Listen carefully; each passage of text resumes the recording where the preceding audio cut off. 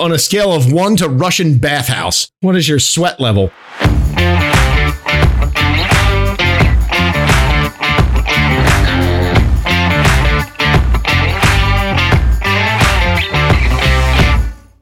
Welcome back to another episode of the Refactored Podcast, where it's our goal to suck a little less every day. My name is Chris Tonkinson. And my name is Frank Cole. And this is episode number 33, recorded August 6th, 2021. Frank, how you doing, sir? I'm good. That was quite a few false starts we had. There was pre-production chaos. Who's counting, though? Yeah, that's right. The back office people have to deal with the mess we leave in the recording. So we'll leave that to the professionals. Yeah. So I have it's actually rather disappointing. So we've made we may have to rescind one of our picks. Oh no! Yeah, I don't have a sounder for this, but I'm gonna have to. That's some kind of failure. I mean, I can do the buzzer and that kind of thing. It doesn't matter. Backstory: a couple weeks ago. Oh, I don't remember when we did it exactly, but I made a recommendation for a mouse and keyboard brand that I used, a peripheral brand called Fanatic. And it was a gaming style brand of equipment.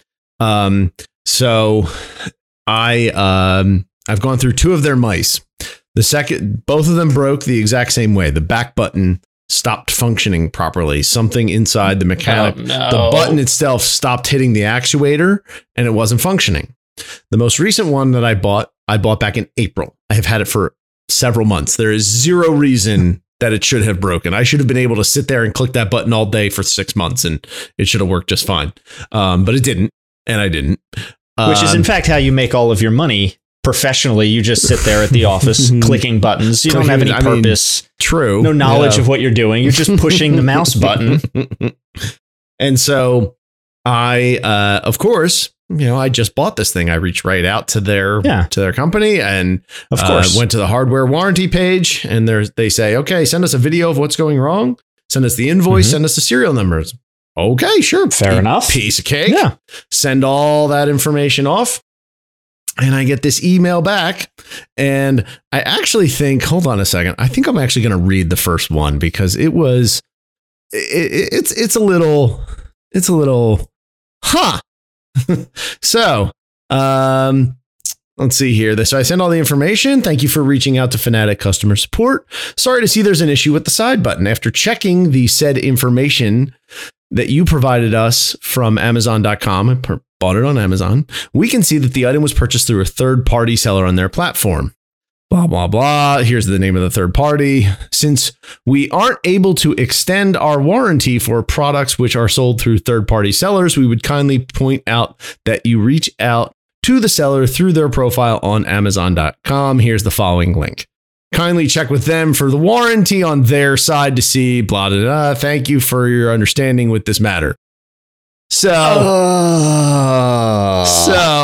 I responded and I immediately see what's going on here and I go, okay, this is gross, but this is shenanigans. This is total shenanigans. So I respond and I'm a little confused. I mean, the product didn't arrive damaged. That would be the seller's responsibility. And they're just an Amazon reseller and they use the standard policy, which is 30 days for seller related damage. But this is months later. It arrived perfectly fine.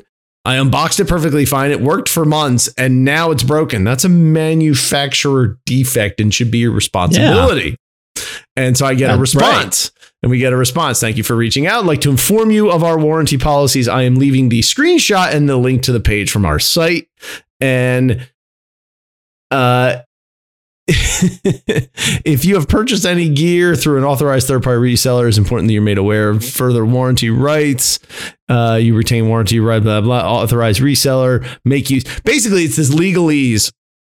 Basically, in these convoluted terms that make it sound positive, they're basically saying, yeah, we're not honoring our any hardware manufacturer warranties if you don't buy it, I think, through them. So like you can only buy it which through them. Which is garbage because these companies rely on their network of resellers. Yeah. Now, the wrinkle that they're giving me here is that it's not an official seller. They gave the example of Best Buy. They would cover it, but because it's a third party seller through the Amazon platform, which it kind of annoys me because, a lot of these resellers, they're just labels on top of Amazon. Amazon handles the stock, they handle the shipping. Like, I've looked into this. You can basically have Amazon handle your entire store. No, and when it's Prime because it's fulfilled by Amazon. They are the fulfiller for that. Right. If I'm going to buy a bunch of these Fantech mice, I'm going to put them in boxes, ship them to Amazon, and then Amazon's going to do everything from that point forward and send me, whatever slim profits I'm going to get from them. Mm-hmm. So, but I don't understand. I guess if I'm trying to think about it from their perspective, I guess what they're saying is, well, there are a whole host of different things that could go wrong from unauthorized third parties selling our product. And so we can't take liability for that. I'm thinking primarily, like, the first thing that comes to mind is counterfeits. Yeah. Right. So part of their process of authorizing, like saying you are an authorized reseller, is validating that the product they sell actually comes from our warehouse. Now, the fact that they have a valid serial number that they can trace through to that reseller kind of tells me that it's not counterfeit. But yeah, it had an actual It had an actual serial number, and you can see that I was ordering it through Amazon. But basically, they've got fine print that it's like, unless it's from us or a handful of explicit sellers, we're not honoring you're not out of luck. Yeah. And so really, if I didn't have valid information, I don't know. It felt gross. It felt really, really gross to, have this company just, completely absolve themselves of responsibility. I was actually talking to somebody at my company about, I was telling them this story, and they pointed out another hardware. I forget who it was. Doesn't matter. There was a network hardware vendor who does the same thing. Unless you bought the equipment explicitly through them, or just a handful of very specific resellers or sellers, they're not going to guarantee it. They're not going to. You get no hardware warranty. That's a huge. Yeah. It's just crazy. This is nuts. So, that I went back and forth on it. It's really, ultimately, I decided I went out and bought a handful of other mice to try, because honestly, I've had two in probably 2 years, and they've both broken in the exact same way, which would indicate some kind of hardware fabrication defect, that you were using it wrong. Yeah, somehow. If I put my Steve Jobs turtleneck on. That's right. Yeah, I'm pushing the button the wrong way. Apparently, it's not supposed to go down. It's supposed to just sit there and look pretty, which is actually the Apple way that this stuff works. You're not supposed to push the button. You just gently caress it, Frank. You're supposed to look at it. Yeah. So we actually did talk about Fantech. It was in episode 4. That was not our pick, though. Our pick was the MX Master from Logitech, which funny enough, I no longer use. You say it Fanatic is the way you say it, not Fantech. Fanatic. F-N-A-T-I-C. F-A-N-T. No, not F-A-N. F-N. F-N-A-T-I-C. Fanatic. You need to send me that link, because I definitely wrote and linked to the wrong keyboard vendor then. Maybe we talked about the keyboard, but not the mouse. I do. It's this note here. Thanks to the magic of Google, Fantech only comes up. Well, and it is Fantech in this case. Only comes up on one page. Now, how are you spelling? I'm just sent you the link. I just sent you the link. Take a look at it. Okay. So you can see it. F-N-A-T-I-C. And you say it like the full word Fanatic, as in the Philly Fanatic, the greatest professional sports mascot of all time. F-N-A-T-I-C.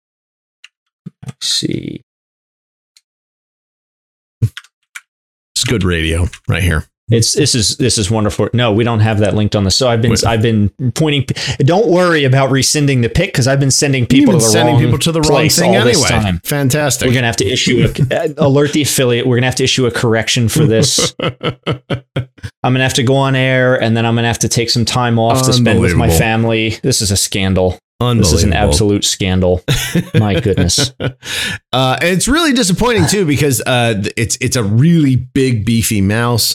I have I'm 6 foot. I have a fairly large hand, and I do a claw grip, which means that I like to wrap my, giant bear paw and actually like hard grab the whole mouse. And so having something that's very, having a oversized mouse essentially feels really good and comfortable in my hand. And there aren't a lot of those options out there. And this was the best one that I've ever used. And between the fact that I've had two in 2 years and they both broke the exact same way. And then this warranty stuff that felt just great, like I get it. On the one hand, I totally get it. This is a third party. How are you supposed to know? How can they justify? How can they verify? I get that. At the same time, I gave you a whole bunch of validating information that would clearly indicate that it is a real, it's a genuine product, and you can look up the serial number. Has anyone registered the serial number as part of a, warranty registration? Right. That's not guaranteed. That's not foolproof. But this to me, and the reason I brought it to the show, like one, if it was a pick, then I needed to back it out because the thing breaks. Forget the warranty. The thing breaks. It's disappointing. Yeah. But two, this just feels like something that that is easy to get right and really, really stupid to get wrong. And how, get the simple things right. Here in this case, you had a customer come to you genuinely, like the product, just looking for some help and some service. Is it possible that I am, taking them for a ride, that I'm committing, warranty fraud? I don't know what it would actually be called. Is that possible? Sure. How many of these cases are they getting?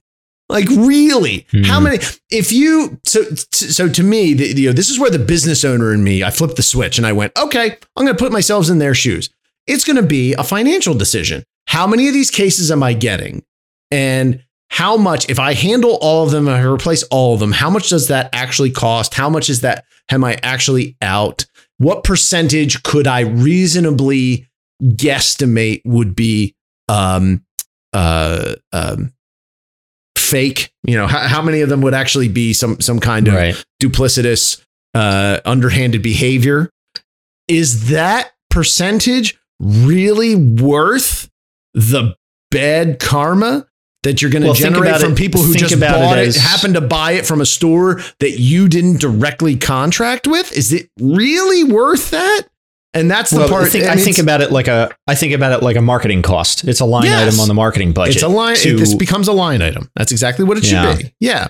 And so to me, this seems, unless it's a line item, you have to do the math for sure.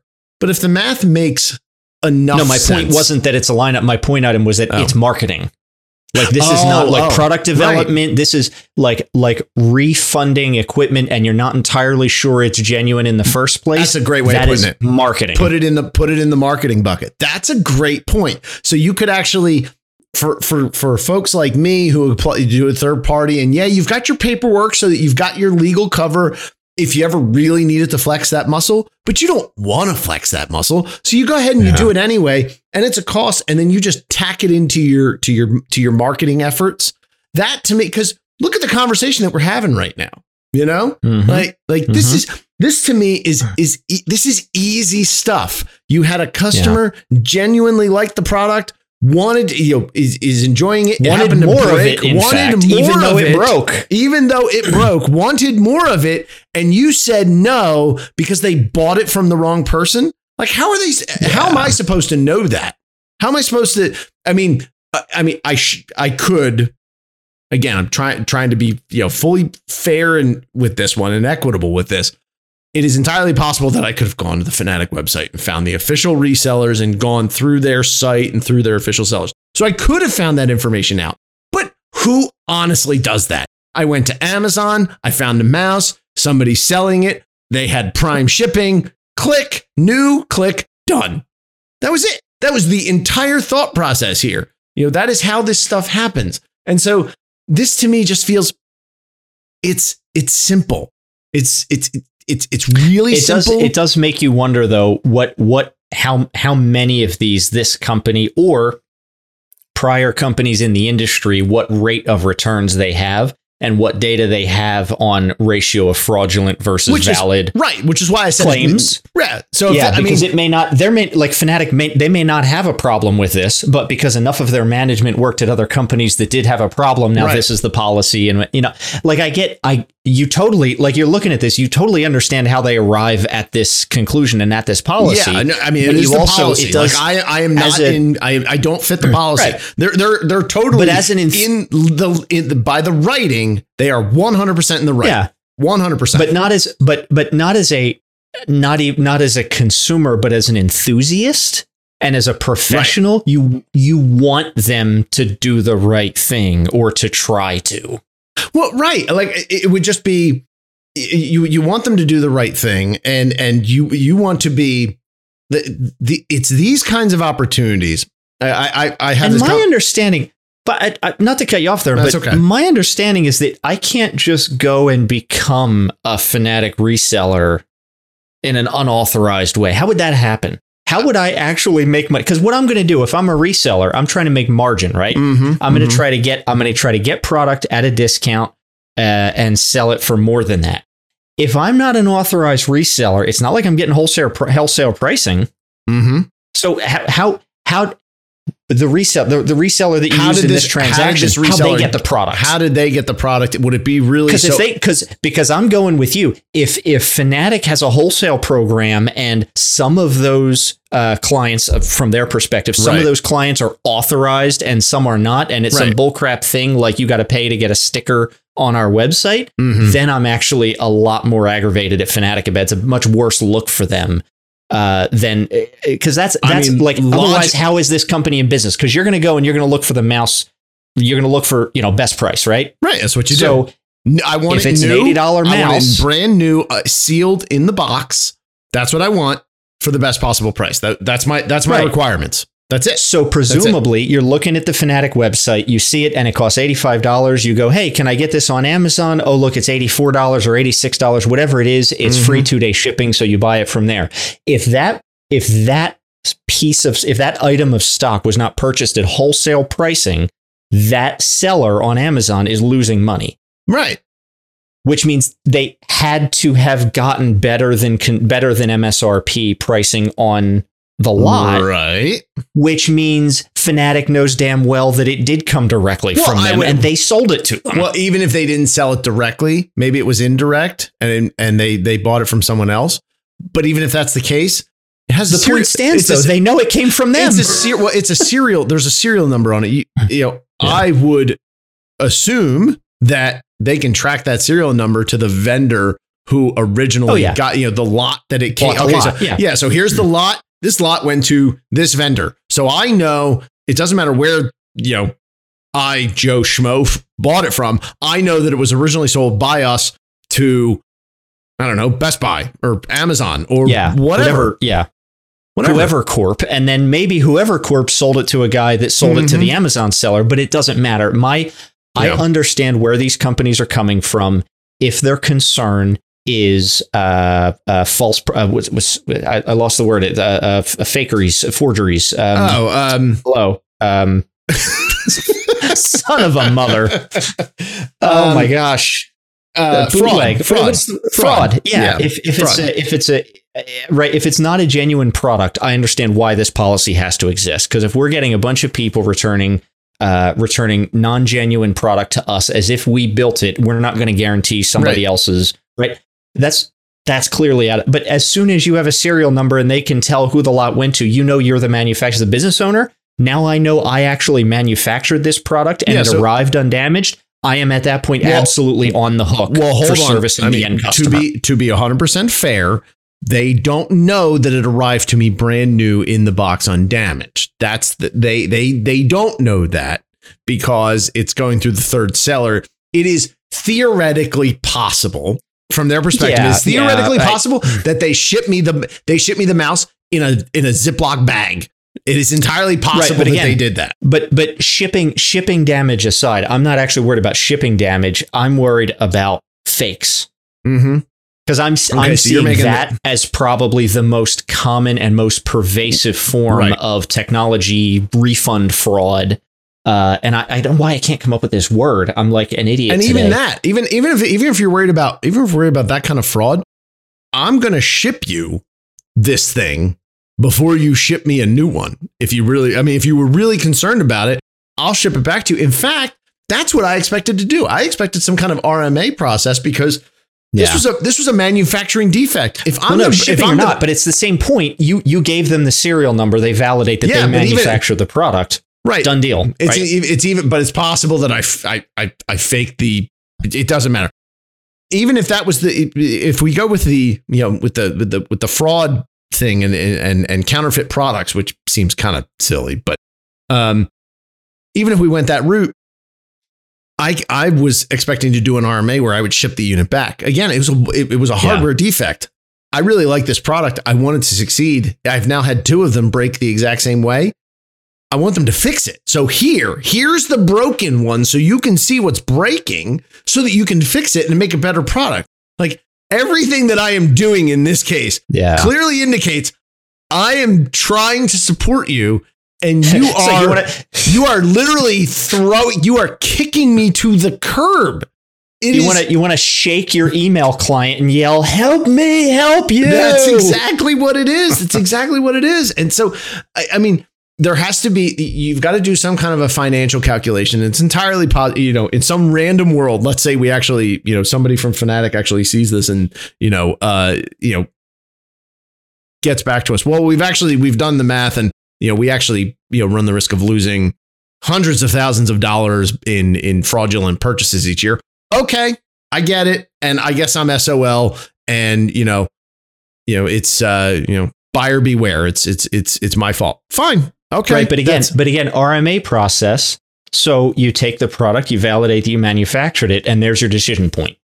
Yeah. I mean, yeah, but they could also be, maybe they're trying to break up a giant Fanatic equipment, ring that's, there's like a counterfeit, not even a counterfeit, not counterfeit, like secondhand sales ring. Cause that was the argument that I got was, we don't know if this was shipped to you brand new because it wasn't a certified seller. They could have given it to you second or third hand. This could be used. This could be, you could have gotten it, beat to hell in theory without actually being, even if it was in the original package, maybe somebody took it out and used it for a year and a half and then put it back in the box and shipped it to you at some cheap discount.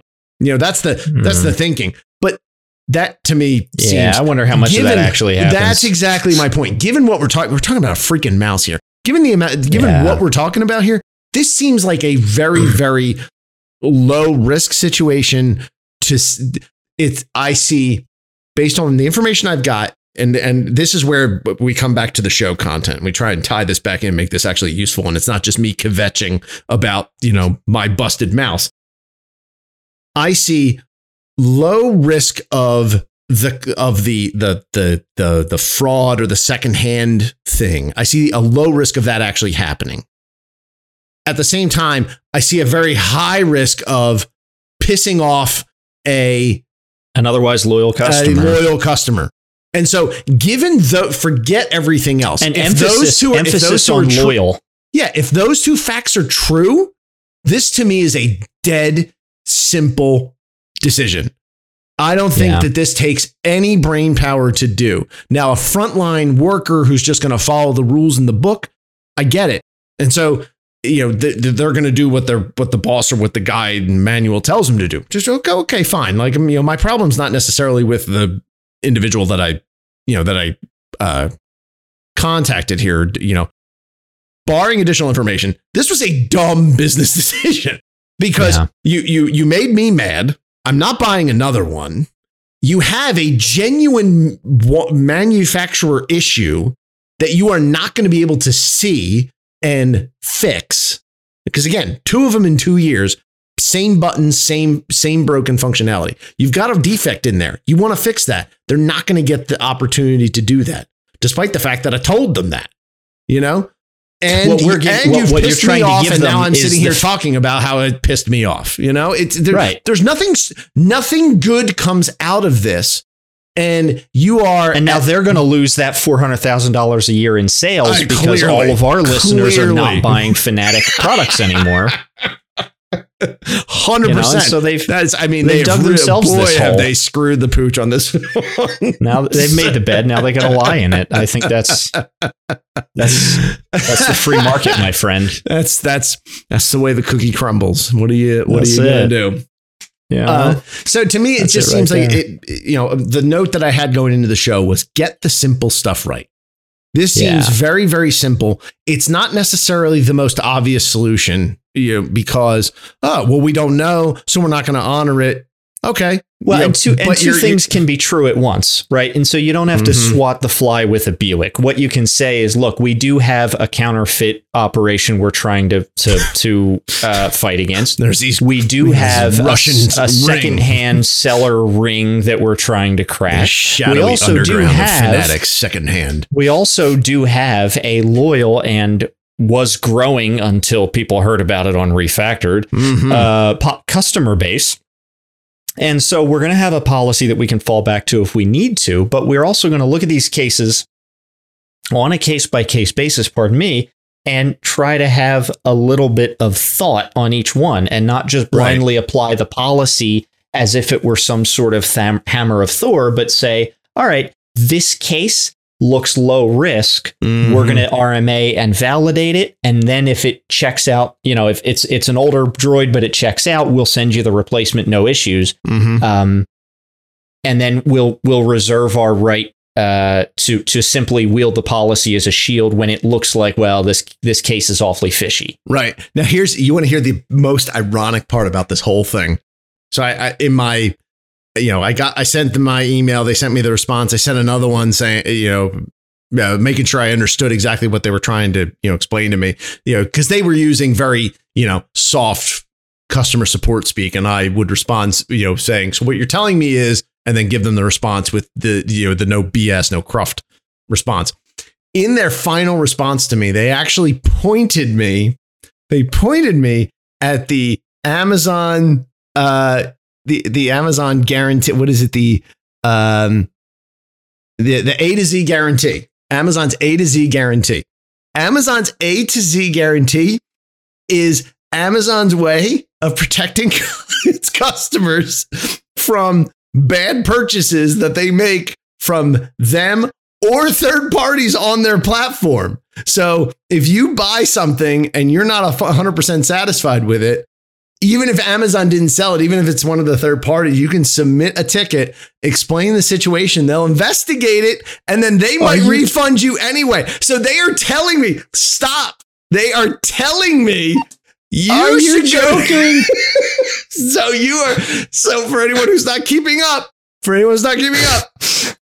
Fanatic, who will not honor the third-party reseller because they don't know where it came from, is telling me to go to Amazon's A to Z guarantee, who might honor the third-party reseller.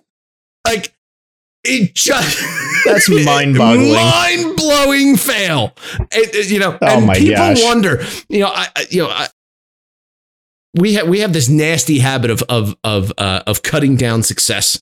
In this country, success is somehow a bad thing. We look at the victors and we think that they somehow cut and cheated and just wormed their way to the top of the list. And that rarely, if ever, is actually the case because the markets are really good about this kind of stuff. Amazon's in the position that it's in because it's really flipping good at what it does. See the Amazon A to Z guarantee. They are making sure that their customers are 100% satisfied, which is going to keep them coming back. The reason Amazon is the Amazon is because of policies like this. And for this other seller to point at a policy that they themselves could very easily adopt is the height of business tone deaf. I was stunned when I saw that. And you know what? You know what's even more surprising? This is not a silly little fly by night company like Fanatiq. Like looking at them, they have a lot of partners. They have a lot of products. They're in different they sell into Best Buy. It's not like this is some fly by night operation, you know? No, this is the kind of operation that appeals to enthusiasts. And I would like, there's those companies, they get a following because they have a good product. Yes, but they also get a good following when they take care of their customers, when they build a community of fans and they do all the feels and all that kind of bull crap. And so it's surprising to me that you'd have a company in this position be so rigid, be so kind of corporate. I don't know. Yep. Yeah.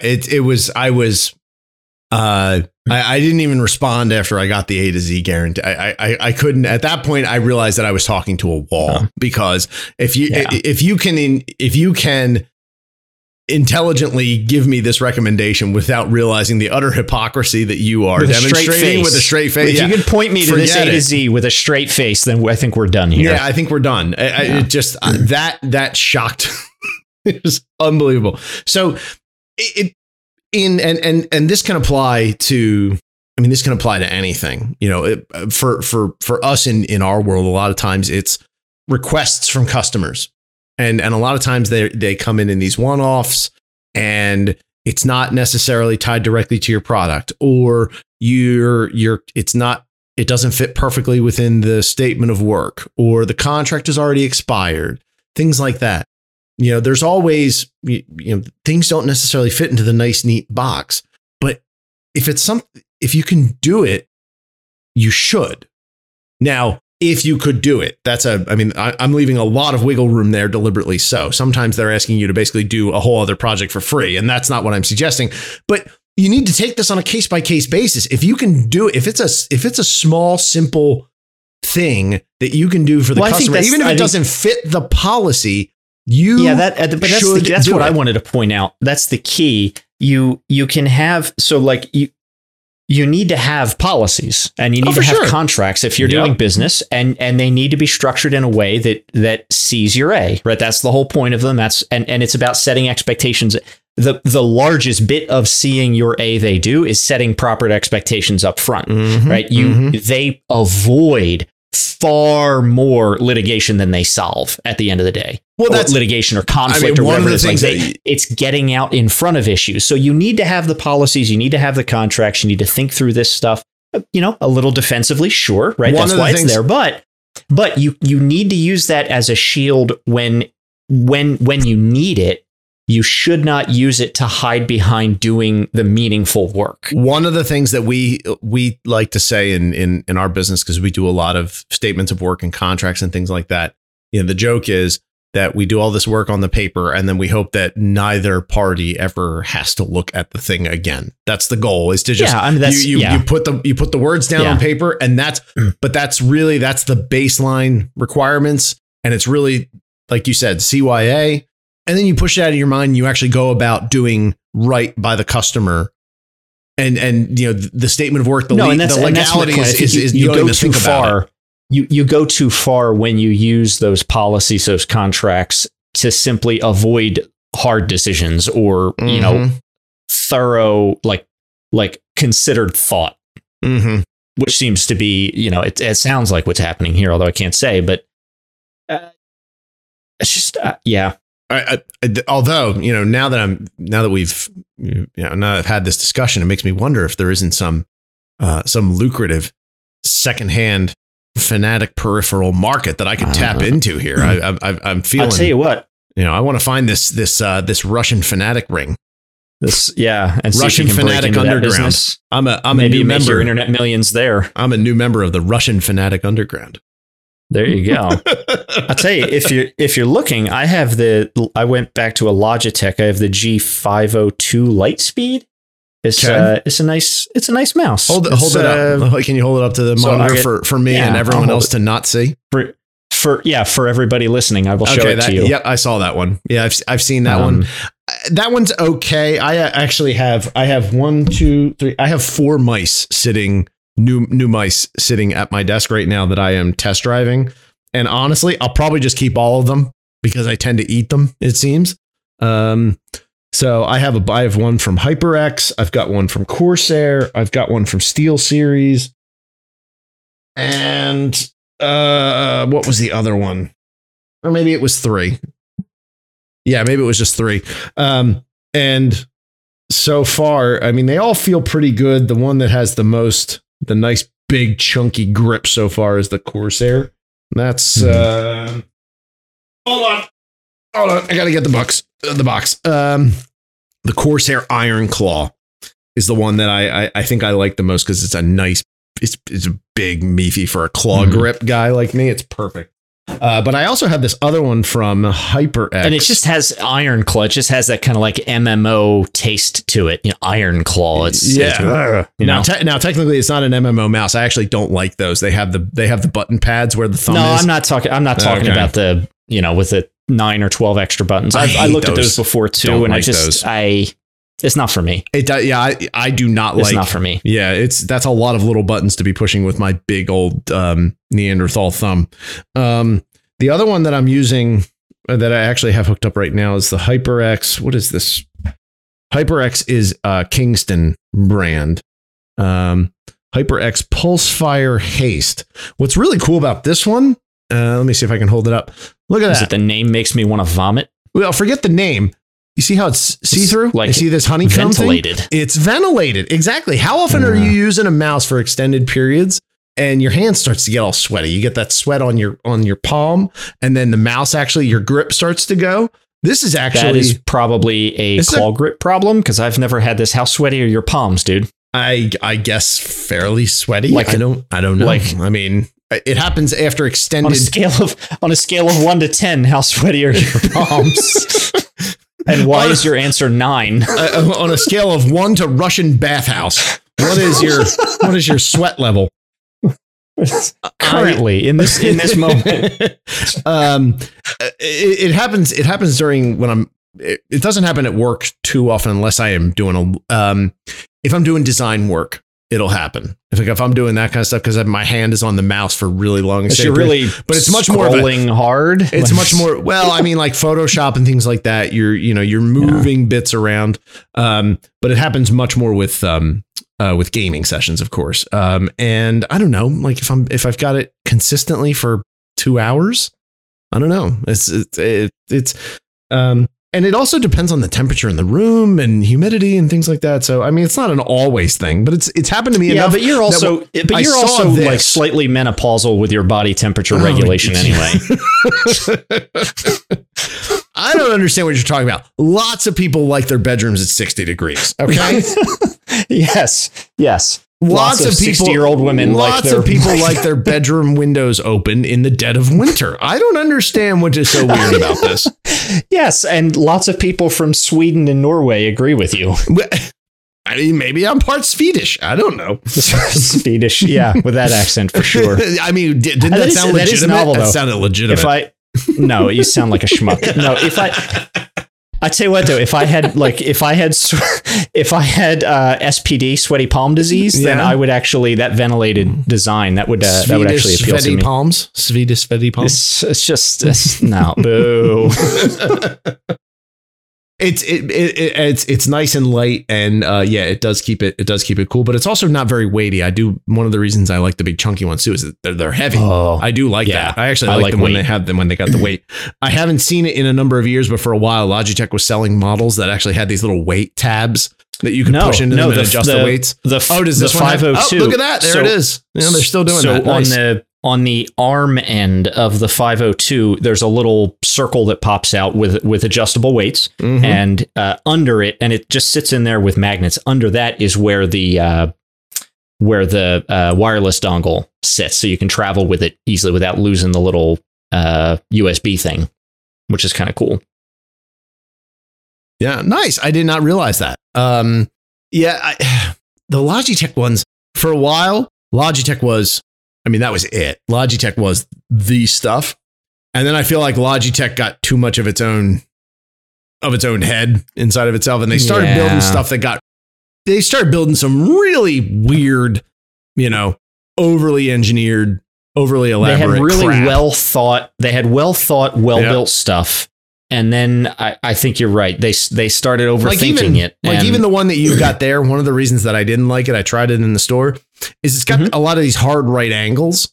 And that's not how a hand works. Like it's supposed to be ergonomic. Again, claw grip. Like I'm not doing the claw grip thing. This is perfectly ergonomic for me. I don't have an issue because it's resting on my fingers. Like from the first knuckle down is really all that ever touches the mouse. Yeah. This was something I actually I did an article in my blog way back when about this, when I was doing, I had a similar situation, old mouse busted, found a new one. And I actually found out they build mice for two different grip styles: claw grip, which is what I've described, and palm grip, which is what you've described, where your hand just kind of floats on top of it and you don't actually push.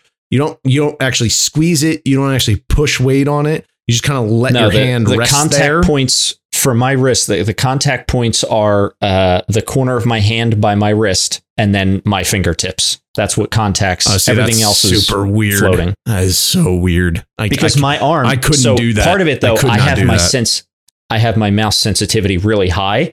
My arm does not move when I'm using my arm. Never moves. Oh, see, mine moves a little bit. I move my wrist. So I was teasing you about the sweaty palms. I will get, if I'm there for a while, I will get a sweaty arm because that literally rests on the table and doesn't move.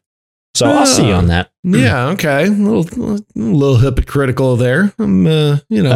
Absolutely. Yeah. Okay. You know what really grinds my gears?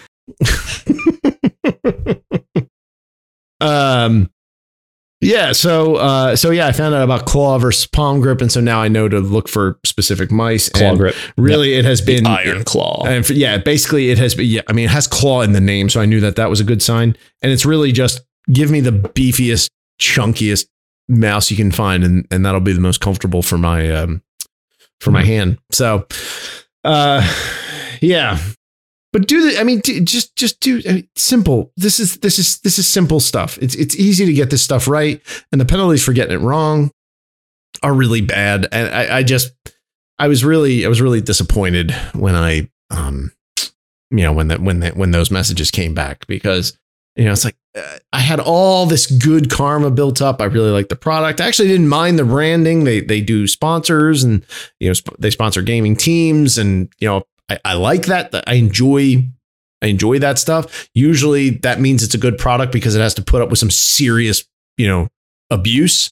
And I mean, in 3 emails, the whole thing went, it's just stupid. That is a stupid reason for things to go south, I think. Yeah, I'm trying to come up with some analogy that's just like indiscriminate application of policy, or so there's some funny sounding quip there that I could come up with if I was a smart person. Yeah, and new words and stuff. But alas. Well, anyway, that was the big thing on my docket this week. What's going on with you? Anything new? No, not a terrible lot. I do want to give a shout out. I do want to give a shout out to Justin. I'm not going to call him out fully, but he knows who he is. Do I know this, Justin? Do I know this, Justin? No, I do. You do? I do. Okay. All right. Justin and I, we go way back. We go way back, me and Justin. Okay. We're really tight. We met a few weeks ago, and he said he's been giving us a listen. And so, Justin, if you're out there, he's a good sport. Way to go, Justin. There, shout out to you. Yeah, that's great. Thanks, buddy. Really appreciate that. I've actually been back on the keyboard a little bit the last couple of weeks, fighting with servers and stuff. Mm-hmm. And I gotta say, it's depressing to me how easy it is to get wires crossed when you have like different teams with different areas of response. I always talk about the reason I'm bringing this up is just strive to have overlap. Okay. A little bit of overlap. This Yes. is like my philosophy of 2021 is my coming into the philosophy. I want a little bit of overlap everywhere, because that means I know there aren't gaps, but it's not a lot of overlap, which means you're doing a lot of duplicate work, right? There's a balance there. Mm-hmm. But you have different teams for different functions. And let's say they're like, you have a development team and a support team and an IT team and some other team and all of these. And it's amazing. The smallest crack, it's amazing how much falls through and gets lost in translation. And you can have an initiative that's, would take, like a week on paper, stretch into months and block all sorts of other stuff because of a little tiny gap. And where I'm finding that most, I'm not going to say most impactful, but most obvious is documentation. So like, especially if you're in a team, I know your teams are a little more atomic and a little more narrow focused. If you've got, let's say you've got like some IT stuff going on and network stuff and security stuff and application stuff and software stuff, and right. I'm finding it more and more useful to make sure that when a team is producing documentation for their little corner of the world, being very explicit about trying to make sure that their documentation overlaps with the adjacent teams, because that's where I think it's most valuable. Because we can say, oh yeah, but it's easy to say, oh yeah, but they're already documenting the firewall, or they're already documenting the storage array, or whatever it is. Are they? No, but I want you to sure? give me. Well, and that's part of it. Are you sure? Yeah. And we can say, yeah, on paper they should be, but in reality, people get busy. Things don't always get done on time, and it's. While a project is in flight and still growing, documentation is like usually a thing that's done after, even though it shouldn't be, right? And so I find putting that focus in really illustrates, if you've got gaps, you will see them quickly if you start asking for that. Yep. And that's been, and now I've that's sort of my and I know I've said it recently with this overlap philosophy. I gotta find some better words to put around that. I would actually, it's not just overlap with making to make sure to ensure things are totally covered.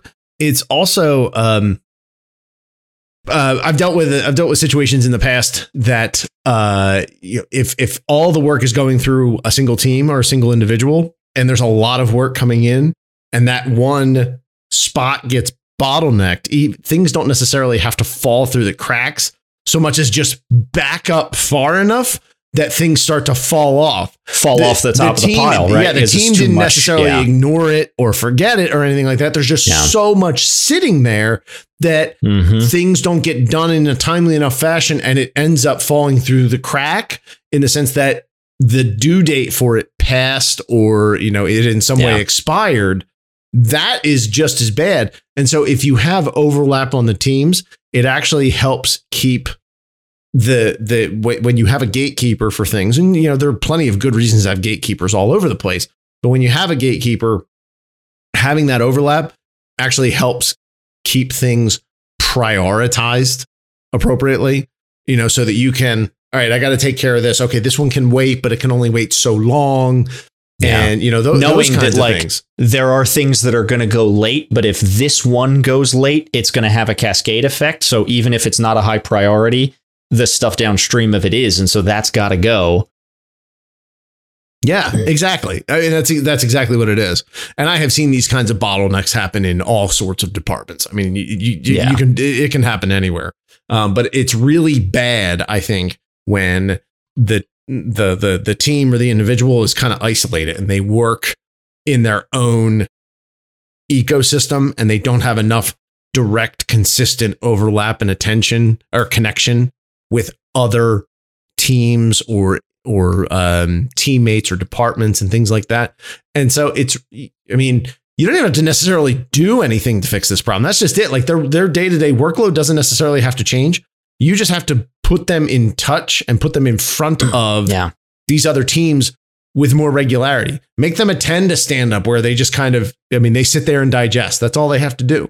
Just being in the room, knowing we have this. Well, and it can be a 2-point swing, because not only do you take what used to be maybe a cube wall boundary, a proverbial cube wall boundary, and that's when you wind up with a gap and things fall through.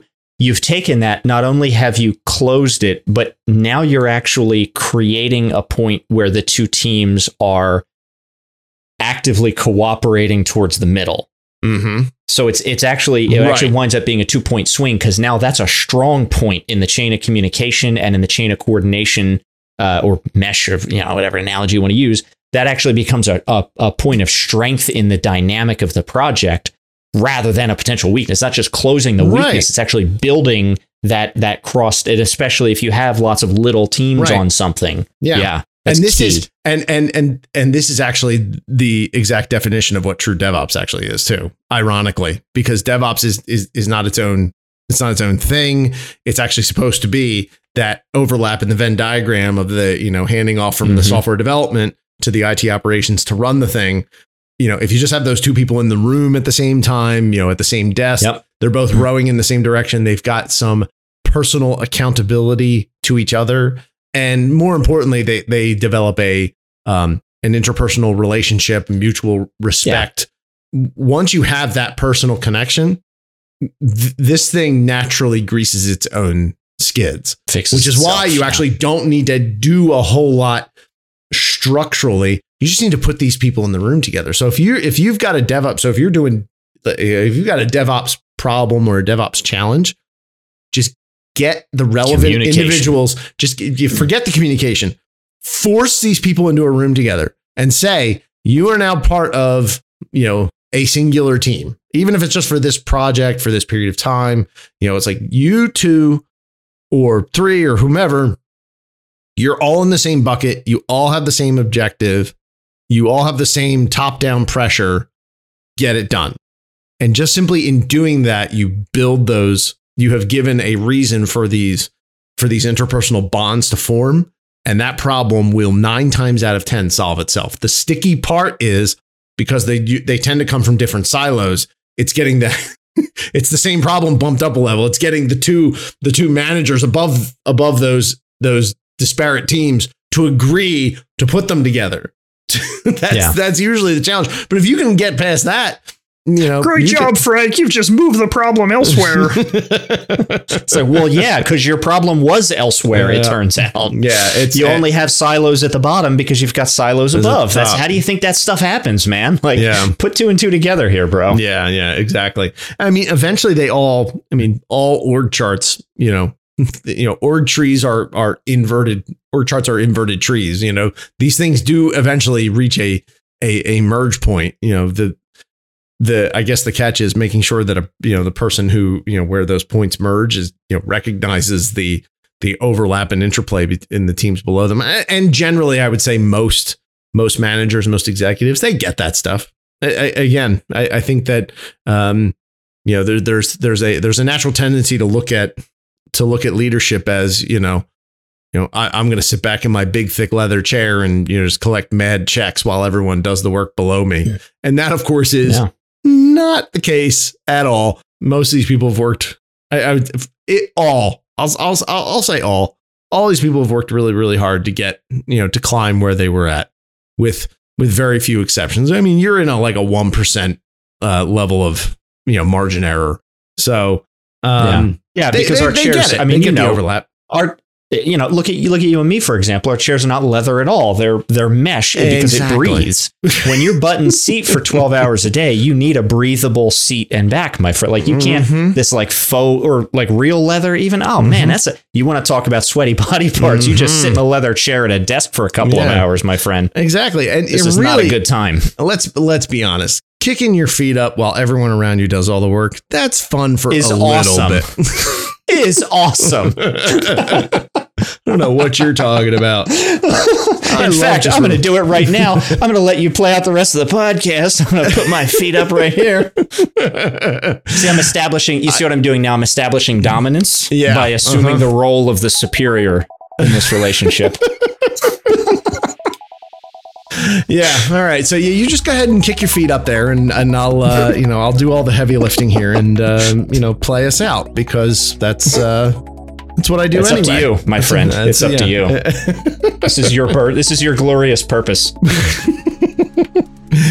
All right. Well, this has been another great episode of the Refactor podcast. Thanks again to my perennial co-host, Chris. Always a great conversation. You can read more of Chris's writings at chris.tonkinson.com. You can get some of my stuff at hotcoals, KOEHLS.com. Stuff about the show, you can go to refactor.work. If you have feedback for us, you can email it to us, feedback@refactor.work. Feel free to send us audio clips too. If asking your question, we'll play them on air. Let's see. This has been episode 33. Thanks again, folks. We'll see you for the next one. Thanks, Frank. Later.